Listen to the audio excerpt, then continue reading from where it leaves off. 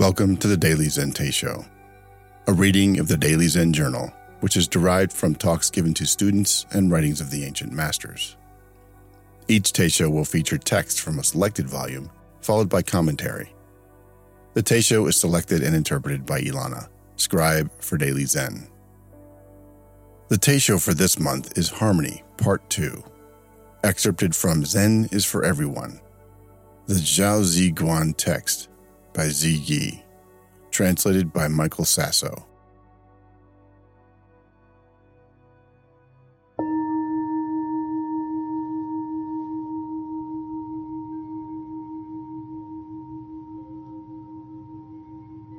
Why is the first way called windy? Because the breath as it enters and leaves your nose makes a sound like wind blowing. When is breathing called sighing? When exhaling and inhaling are uneven in length, even if there is no sound, this condition is called sighing. The second step when entering Zen meditation is to regulate the breathing. In doing so, there are 4 ways to breathe. For example, the breath sounds like wind blowing, sighing, chi flowing, and quiet breathing. The first 3 are not appropriate for adjusting your breath, while the last one does help regulate it. What is chi flowing breath? When, while sitting, your breathing, though it makes no sound and is even, is still rough and energy-filled, that is called chi breathing. Quiet Zen breathing occurs when there is no sound, not broken, not coarse. Exhaling and inhaling are refined, continuous like a fine thread spinning, aware yet unaware of the breathing process. Body at peace, the feelings become quiet and contented. This condition is called quiet Zen breathing. Windy breath scatters, sighing binds, chi breath tires, quiet breath settles you into the Zen meditative state. If when sitting you breathe in the windy or any of the first 3 non-regulated ways and try to meditate, your heart will be troubled and your mind hard to focus. If you wish to regulate the heart-mind, there are 3 techniques that you must rely on.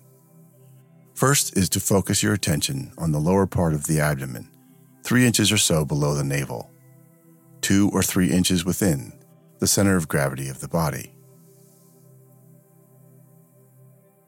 Second, you must relax the body entirely. Third, you must visualize your breath as passing through every pore of your body, going out and entering every joint and crevice, so that there are no obstacles to its even flow. If you purify the heart-mind and make the breath quiet and hardly perceptible, then when the breathing is thus regulated, worries and anxieties will not arise, and the mind will be easily focused and settled. The above defines what the practitioner does when first entering Zen meditation. For example, the means to regulate breathing. To sum it up, essentially to regulate breathing, don't breathe too tensely or too loosely. The third step to take when entering Zen meditation is to regulate the mind. There are 2 things to remember here. The first is to quell all random images, not letting them pass through your mind freely, and not allowing them room to float or sink in. The second is to keep the heart-mind from being too deep, too shallow, too lax, or tense a condition. What is meant by too deep a condition?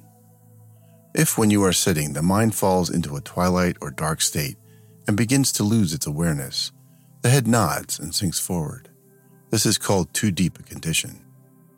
At this point, visualize an imaginary object at the tip of your nose and bring the mind back to become aware of it, not letting yourself be distracted by random images. This will control the mind from sinking too deep. What is meant by the shallow or floating condition?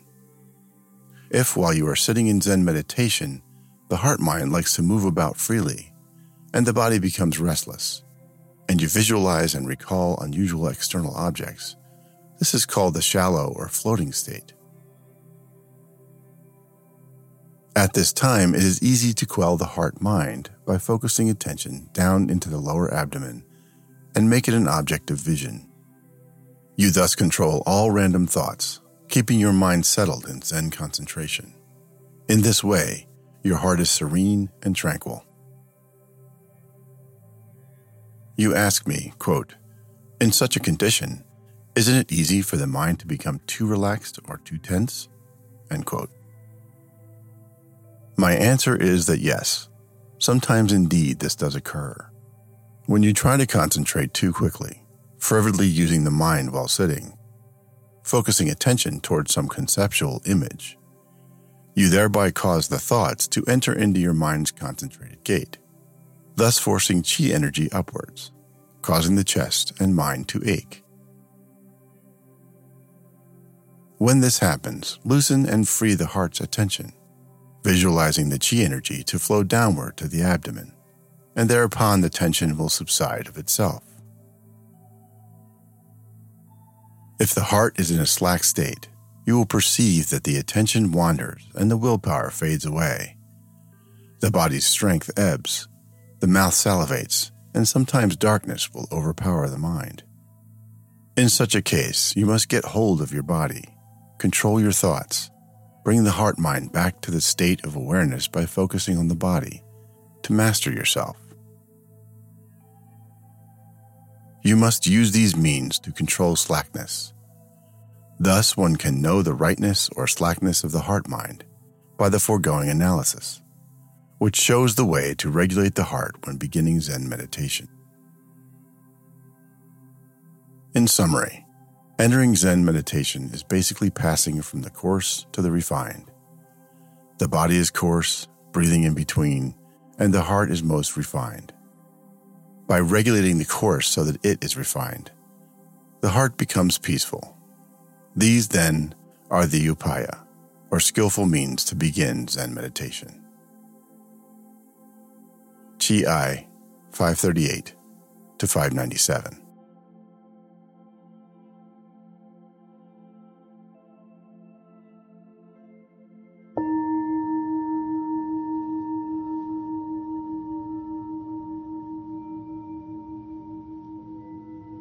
This selection takes us into deeper steps of preparation to sit, with attention to breathing clearly spelled out. Rather than following the breath into the abdomen and back out, Chih I has us breathe into every pore and out to the periphery of our entire body.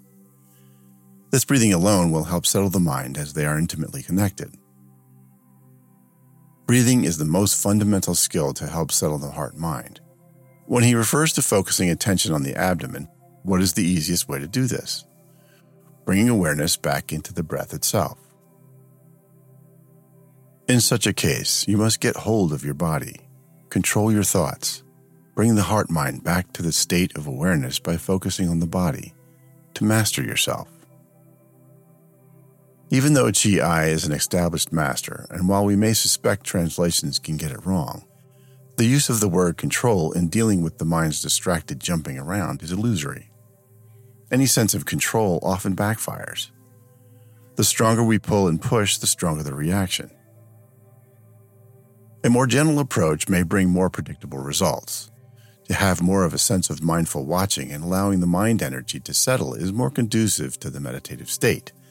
And in reality, if we want to focus on anything, breathing is a good place to return to.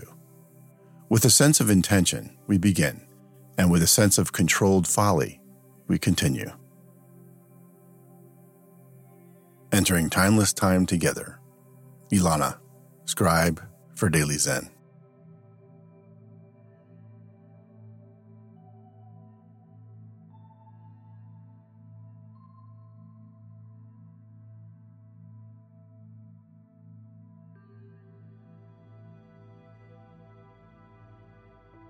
Recording and audio production by a longtime friend of Daily Zen. Music by Ashat Danielyan and Nature's Eye at pixabay.com. To learn about Daily Zen, read journals and quotes, donate, or see the artistry of Daily Zen, please visit dailyzen.com. Thank you for listening, and may your way be clear.